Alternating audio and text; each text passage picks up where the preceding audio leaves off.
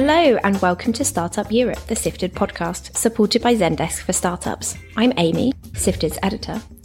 And I'm Eleanor, Sifted's deputy editor. And in case you haven't heard of Sifted before, we report on Europe's tech and startup sector. And on this podcast, we have a look inside the Sifted newsroom and talk about the most interesting articles that our journalists have been working on during the week. This week, we're going to hear about how payments company Checkout.com has lost its place on the throne as Europe's most valuable tech company. And we're going to hear about a startup that we've discussed recently on the podcast and how they've raised $20 million to tackle the world's biodiversity crisis. This is a super cool startup. I'm very excited about this. And then we're going to quickly break down the final terms, and by final, we actually really mean final, of that much discussed buyout deal. A speedy grocery delivery Getir has finally acquired Gorillas. And we'll also be joined by our Nordics reporter Mimi Billing to talk about the futuristic technology of all-in-one body scanners that can diagnose illness. And we'll speak to Joseph Williams, co-founder of inclusive recruitment platform Clue, about his experiences of trying to raise funding for his company as a disabled person. So let's move into the biggest story about European tech this week. Another casualty of the economic downturn. This week we got the news reported by the Financial Times that payment provider Checkout.com has had its valuation slashed from 40 billion to 11 billion. That makes digital neobank Revolut Europe's new most valuable startup at 33 billion. And I think a lot of people often find just how these valuations are figured out and what makes them go up and go down a bit confusing. So this week we actually published a piece digging into how valuations are calculated.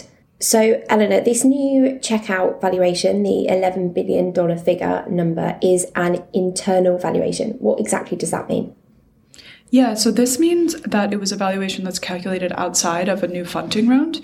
Usually valuations at startups are decided when they raise new capital because they need to decide with the investors how much the business is worth so they can decide how much the stake that the investors are going to invest in the company and the ownership stake that the company is going to give to those investors is worth. But this time it was actually something that they decided internally. It's also interesting that the CEO and founder Guillaume Puzaz said in November, which was the same month that this internal valuation change was decided, that he doesn't actually care about the valuation of the company. I mean, you would do if you knew you might be needing to see it go down soon. And what about Revolut? Revolut valued at $33 billion, now the most valuable startup on paper in Europe, with Checkout and Klarna having gone down, down, down. Do we think its valuation makes sense? Well, I mean, we can look at it in a couple of ways. First, Revolut has one thing, so CEO Nick Stronsky has said that it has one thing that many investors are looking for, which is profitability. He has said many times this year that the neobank is going to hit profitability in its annual results, which will be released sometime this month. And investors in the current economic slowdown are definitely looking a lot more closely for that profitability stuff. I would say one of the hallmarks of kind of the way overcapitalization of tech companies has been how their valuations have been so out of step with their comparables on the public markets. So if you just look at incumbent rivals that are listed, right, like Lloyds Bank, Barclays, and NatWest, Lloyds has a £31 billion market cap, Barclays has a £25 billion market cap, and NatWest has a £30 billion market cap. So you could definitely have a conversation and a debate over whether Revolut is worth more than these companies that have offices all over the world, have been around for a very long time, and have millions and millions of customers. So we know that, especially in the early stage of a company, it really is all about the people. You know, there isn't really much of a business to go on. Companies are very much pre-revenue, so investors are looking at stuff like what kind of businesses people have worked in or built before, their backgrounds, whether they have any particular expertise in the business. But when you get to the bigger rounds, when you get to Series A, Series B, Series C, you know, businesses do actually have numbers, and which are the ones that really matter to investors when they're valuing businesses. Yeah, so obviously when you get a company that's beyond like Series A, you start to actually be able to put together a numeric picture of how their business is doing, right? They probably have customers, they're selling a product. So you have lots of data that you could look at, right? And so some of the things that investors are going to look at when they judge these later stage companies, so like Series A+, they're going to look at, revenue, how fast revenue is growing. They're going to look at things like churn of customers, right? So how long do customers actually stay with a company before they leave? And then they're going to look at other things like margins, how much bang for their buck are they actually getting? And I think generally we're seeing more of a reevaluation of how many companies are valued. And as things have kind of slowed down, investors are taking a lot more time with evaluating companies. They're actually doing their due diligence of digging into some of these numbers and thinking, questioning, should this really be worth this much? So keep a close eye on the Sifted website over the next few weeks as we eagerly anticipate Revolut's financial results and we see whether it really is going to hit profitability soon. I mean, don't try and fight Nick Stronsky, man. We'll fight you. Okay, so moving on, we're now going to talk about a story which is very important for our planet, and this week is getting attention at the highest level of global politics. In Montreal, in Canada, leaders are meeting to discuss how to address the world's biodiversity crisis at the COP Biodiversity Conference, COP15. And it's not just politicians who are paying attention to the problem, lots of tech companies are as well. So we spoke about Basecamp with our climate tech reporter Freya a couple of weeks ago on the pod. But this week, the London-based startup has announced it's raised $20 million to scale its biodiversity technology. It got coverage in the Wall Street Journal. Woohoo! So Eleanor, tell us, what has it been doing that's got investors and the media so interested? Yeah, so Basecamp Research is a biotech firm, Bio 2.0, whatever you want to call it. Part of this new generation of companies that are creating tech scalable products using biology. And they design protein products based on proteins that are found in natural diversity. In case you don't know, protein engineering is super important in everything from medicines to creating dairy-free milk to even actually making PCR tests. The thing is that we actually only know about a very limited number of proteins. Less than 1% of the biochemistries in nature have been discovered, is what Oliver Vince, who is the co-founder of Basecamp, says. And in reality, there are actually millions of proteins that occur in nature. And if we actually could map more of those, we could probably find some really helpful ones to help make new pharmaceuticals, new materials, right? Help us in terms of agriculture and crops and even more nutritious foods. Yeah, and I just love the sound of this startup because its job sounds infinitely more exciting than lots of SaaS or whatever startups out there. Its team go on expeditions around the world. They've been to apparently 40 places so far, from Antarctica to the Azores, to take samples and track the proteins that naturally occur in those places. And then the tech part of this is that it's using AI to build a database which shows the characteristics of the proteins it's found and predicts the qualities that occur in other proteins in other areas of the world that are yet to be found. Then companies pay Basecamp to search its database and find proteins that can do a better job than the ones they're currently using. So, for example, it worked with a pharmaceutical company that wanted to manufacture a chemical at scale, had done 5 rounds of trials, couldn't find an enzyme sequence that worked, and then Basecamp used its database to identify a successful enzyme within a week. Yeah, and then the other interesting thing about Basecamp's model is that it gives some of the profits of its business back to the country in which the protein was discovered, which should mean that countries will be incentivized to protect their natural biodiversity because doing so becomes a moneymaker. I think more generally, we're seeing a lot of interest in proteins and bioengineering right now in the tech world. I'm sure everyone saw when DeepMind came out with AlphaFold, which helped them map the way that all of these proteins fold using AI, and that's been a huge game changer. So super excited to see more stuff coming out of this space soon. Yeah, and then on to, very quickly, get this over and done with, a technology that perhaps the world does not need. Getir has finally bought Gorillas. This long ongoing saga of the speedy grocery companies is done. Late last week it was announced that it's finally over. We don't have to write about this anymore. Yep. And the terms were slightly different, weren't they, Eleanor, from what we were originally hearing? Yeah, so actually it ended up that Gorilla's investors received some Getir stock, so their kind of stake in Gorilla's converted to stake in Getir, but then they also got 40 million in cash, and what we had previously reported and what we understood to be under negotiation was an equity-only deal. So they actually would have only gotten a stake in Getir and nothing out of, in terms of cash. Yeah, and so now the combined entity, the two companies together, is valued at $10 billion, Getir being valued at $8.8 billion and Gorilla's at $1.2 billion, which is a lot lower than their previous valuations. But interestingly, as we were talking about with the banks earlier, it still makes them way more valuable as a combined entity than pretty much all high street supermarkets, just to put this into a bit of perspective.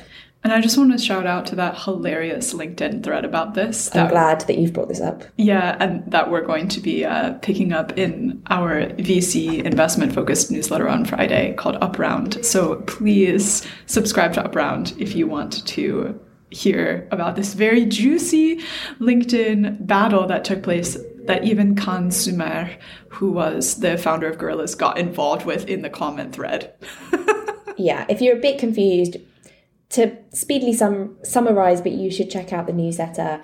An investor posted on LinkedIn that he thought that the payout that Khan Sumer, the CEO, will have got from this deal, the company being valued at $1.2 billion, was probably a lousy management bonus of a couple of millions. And obviously, some of the people of LinkedIn don't think that a couple of $1 million is quite such a lousy bonus. This podcast is brought to you by Zendesk for Startups.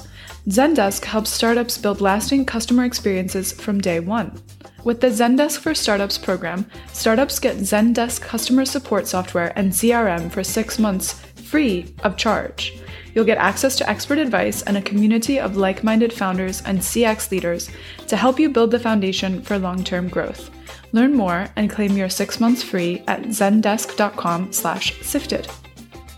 Now we're joined by our reporter Mimi Billing in Stockholm. This week, she's been looking into some potentially exciting new technology in the world of healthcare.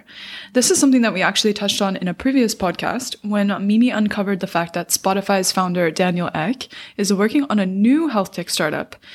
And when she went to the clinic that company is running, she discovered a curious shaped piece of equipment all boxed up. Mimi, tell us what that piece of equipment was and how this inspired you to write this new piece. Well, I mean, I didn't know at the time. It just looked like some kind of arc. And I guess after I'd spoken to quite a lot of sources, I found out that it was a diagnostic tools for a whole body scanner, similar to an airport security scanner in some way. And that was very exciting, obviously. And then I found out that actually through documents, legal documents, I found out that one shareholder or one small owner of HEN, as the startup's called, was this UK startup working on diagnostics called Spectroma. So I did call them up to ask them what they were doing and why they were, owners or small owners in Daniel Ek's startup.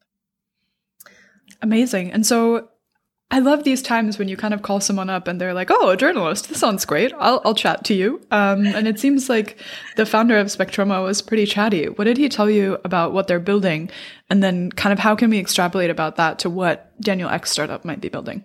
Yeah, I mean, wow. I don't want to go into too much details because it's so difficult, right? But it's like microwave kind of diagnostic imaging. I mean, so they take images really of, right now, or like butternut squash and melons, and see that it looks the same on the inside as it does on the outside. So you can understand, they compare the two. And then they're obviously planning to take this into humans, but by next year, I believe. So David Herbada, the executive director of Spectroma, he was telling me that if you use this kind of imaging, you can, for example, detect a fatty liver. So instead of doing a biopsy, which is a really long needle that you stick through your stomach to get to the liver, to get a sample, you can actually get the size of it and see that it's a fatty liver by taking a blood test and then taking an image that is not an MRI or a CT scan, but well, it's not actually harming you in any way. It doesn't cost as much. That was one of the things that the founder was talking to about, the fact that it's actually this technology that would use these microwaves would be safer for use multiple times as compared to a CT scan or an MRI, right? Yeah, so it would be less than a mobile phone. And we obviously use mobile phones all the time. Less than a mobile phone in terms of radiation or power? Yeah, in radiation as well, and power. But so you can actually do it as many times as you like, take these images. And I think that was what he was saying, Herbada, was that what he wants to see is that we take this kind of images of ourselves like all the time. A little bit how we use, for example, like an Oura ring or a smartwatch or a Garmin or Fitbit or whatever, just to be able to see if there are any changes, because those changes might be telling us that we have actually some kind of disease or something.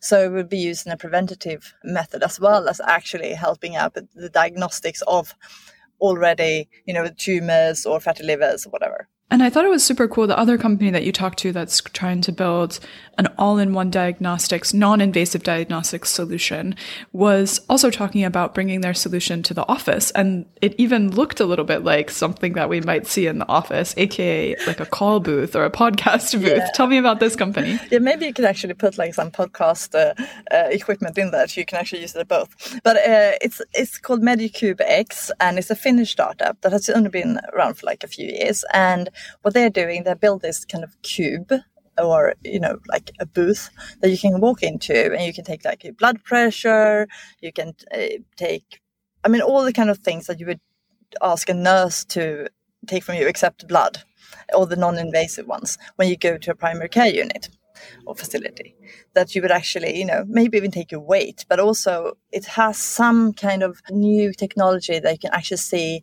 your glucose levels through a skin test and so on. So it's actually trying to bring more of these things in. But what they are doing, they're putting him into primary care facilities next year. But then they do see that they could actually put them into big offices, because again, as a SaaS model, employees could then use this to check up that they are well and good. Because in some countries, like in Finland and in France, for example, employers are actually responsible for the employees' health. So in that way, it makes sense. Maybe not. Maybe it wouldn't be a big thing here in Sweden or in the UK for a start, but it would maybe be interesting for these big employers in those other countries. Definitely. I remember when I lived and worked in Japan, once a year, we all had to get a medical checkup, and we went to this clinic, and we all had to go through just a series of medical devices where you'd step into different boxes and stuff that would measure all these things about you. And then you got a report at the end. So it'd be really cool maybe to just combine that all into one box. Yeah. But investors see a lot of potential here, Mimi, and also some risks and challenges. Talk me through what are the great outcomes that could potentially come from this, and then also the risks, challenges. Yeah, diagnostics is obviously one of those things that VCs are interested in, because as we see now, we are not very preventative in our diagnostics, and we, to have this kind of tool that could actually, or toolbox or something, that could actually measure so many different things and give us that kind of easy access to that information, that would obviously be really, really good, and also great investments for VCs. So I spoke to this investor, Molly Gilmartin at Albion VC, and she was saying that this could actually become like the next European unicorn in health tech if they manage to. However, obviously there's always one however, the problem with kind of diagnostics is that you need clinical validation. And if you consider clinical validations for one problem, like oncology or whatever, fatty liver even, that would be hard. But if you get it for all those kind of different diseases or treatments or whatever, that's much more difficult. So that's one of the kind of howevers. And then also, as people have been, I shared this piece on LinkedIn, and so many people saying the same things over and over again. The problem with these kind of things also, but maybe a positive false, so that you can actually see that we are so different from person to person, so different. So maybe by using these diagnostics devices, we'll actually see things that could be seen as a problematic area, but which isn't. So you would actually go through a lot more healthcare than you would actually have to. And also that, by saying all these things, I mean, you have to really know what you're doing. You have to really clinically validate it. And I mean, that's obviously a huge but. So we'll see where they get to. But I still think, very exciting and like incredible potential, also given the fact that we are low on medical staff and medical staff are overstretched in so many countries around the world. And so the ability to just kind of offload some of that work from them is very exciting. But Mimi, maybe we can end with one kind of bit of color about the reporting for this piece. When you reached out to Daniel Ek's team for HJN about the piece and what you were going to write, they were a little bit touchy. Yeah, I mean, because when we write about the companies, we like to obviously reach out. So I did tell them that I'd spoken to Spectroma about the collaboration, and I mean, in an email. And this spokesperson for the company called me up 2 minutes later and said, like, well, actually, we don't have any current collaboration, and we will not probably have any collaboration in the future with Spectroma. And I was like, okay, that's funny. So why do they own shares in this company? And he was like, well, I can't tell you that. Okay.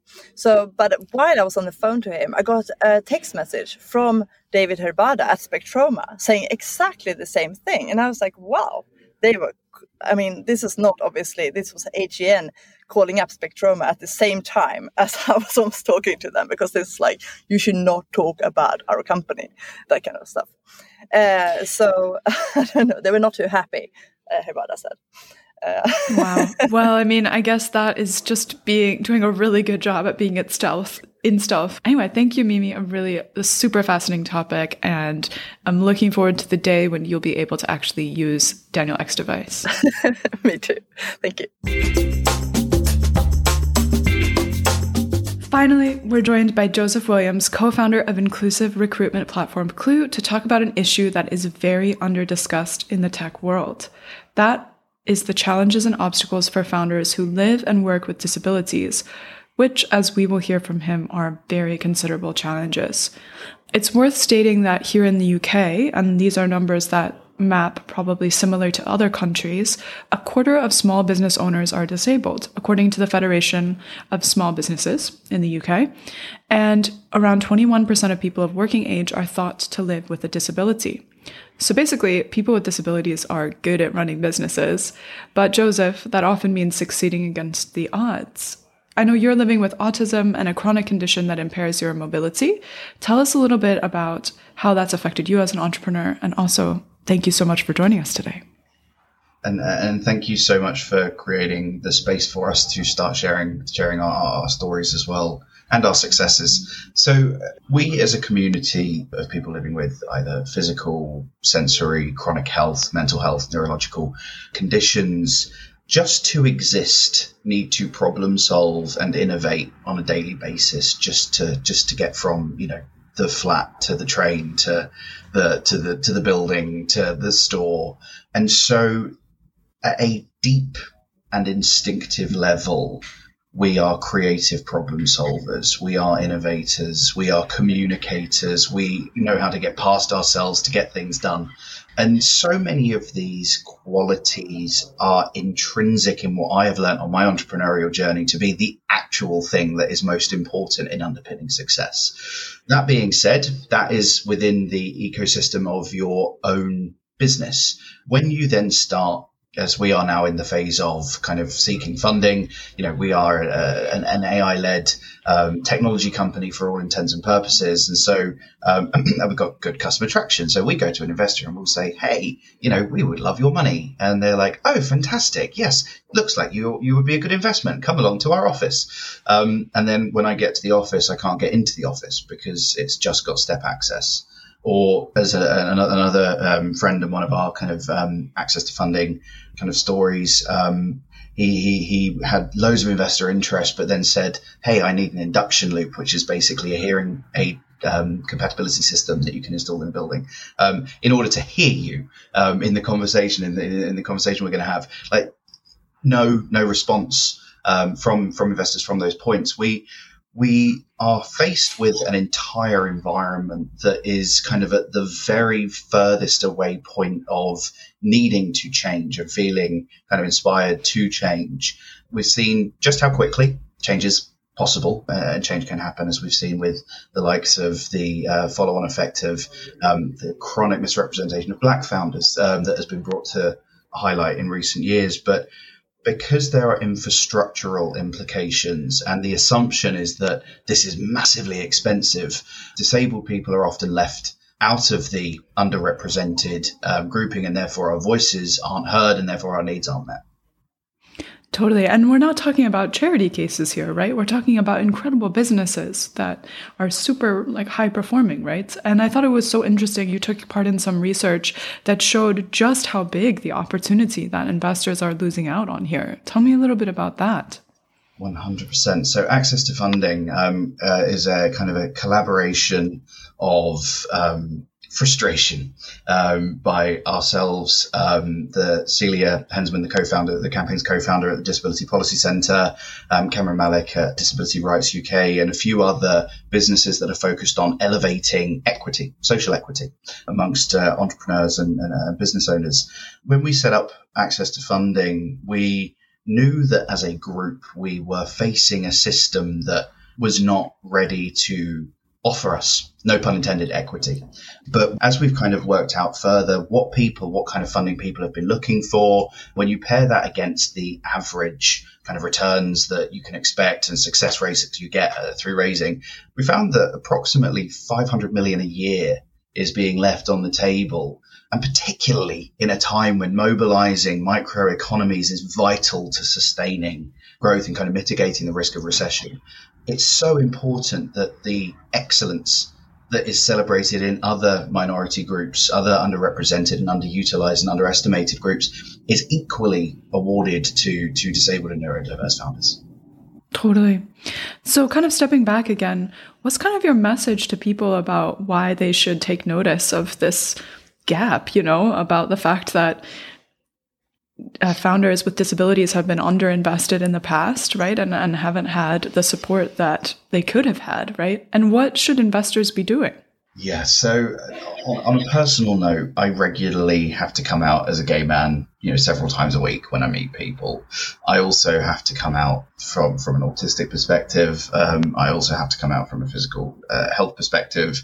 And, that whole experience is quite tiring because we're so focused on demographics through fear of being seen to do nothing. You can't treat disabled communities in the same way as you can do with gender. There is commonality amongst gender diversity. There is commonality amongst Black communities, amongst Asian communities. There is literally no commonality outside of inaccessibility between someone that is has a sensory disability or someone that has a physical disability. It's very difficult to treat everyone the same. And so we need to get away from the banding, but actually just start adopting things from a place of what does this process look like if it were truly accessible. We are helping investors do that across 3 verticals with the campaign, with the Access to Funding campaign. So improving language and communication tools, improving experience. So the actual, particularly from a digital perspective, improving that experience, Eleanor, across the entire deal cycle and the deal flow to reach a really solid baseline on their accessibility. We have an ongoing survey with Access to Funding where we are desperately trying to connect with as many disabled business owners as possible. We know there are hundreds, thousands of us out there. We're just not very good at pulling ourselves together in the same way that other communities are. So that campaign is live, and we're always looking for more people to be involved with that and ultimately helping us spread the word. As you've mentioned, there is a chronic underrepresentation around disabled communities. You may have seen recently Amazon released its underrepresented founders fund and listed literally every demographic except disabled people. We are not seen as excellent. We are not seen as talented. We are not seen as valuable. However, history says we are. Current state says we are. And we're just trying to elevate the opportunities that are available to us. I thought it was really beautiful when you came on and you started talking that you said we're here today to talk about those challenges, but also successes. And so I just want to end with asking you about what is one of your recent successes so that we can celebrate that here. Hi there. That's so sweet. I mean, having the access to funding research cited in Atomico's State of European Tech report was pretty phenomenal. I mean, seeing disabled people being profiled, our experience and the significant challenges being highlighted in such a prestigious report was a real grounding moment. And obviously massive call out to Celia Hensman and the Disability Policy Centre on pulling together this report and the data side of it. It's we are changing a system, both at Clue and both through access to funding, and seeing that being picked up in spaces that do not normally notice us feels right. That's super powerful. Thank you so much for sharing all of this with us, Joseph. Thank you very much for having us and for creating space, Eleanor, Tim, and Sifted. Thank you. And that is all we have time for. If you want to hear more about what's unfolding in the world of European tech and startups, please check out all our coverage on sifted.eu. You can also find all the articles mentioned in the episode in the pod description. And please follow us on Twitter, if you're still on Twitter. Or sign up to our newsletters. I mentioned the newsletter that Amy and I write called Upround, which you can find on the website under the little newsletter section. It's all about VC and investment in Europe, so definitely check that out. And let us know what you think of the podcast on Twitter, the Bird site, or email us at hello@sifted.eu. And if you want to be doing a bit of Stockholm investigating yourself and meet Mimi Billing in person, please head to our website, go to the events tab and check out our Sifted Sessions Stockholm, which is our next big in-person event happening on the 8th of March. You can now pre-register for tickets. We would love to see you there. I will also be there, as will pod editor Tim. Woohoo. Wow, bye-bye. Way to take control of the ending there. Just like completely monopolize the ending.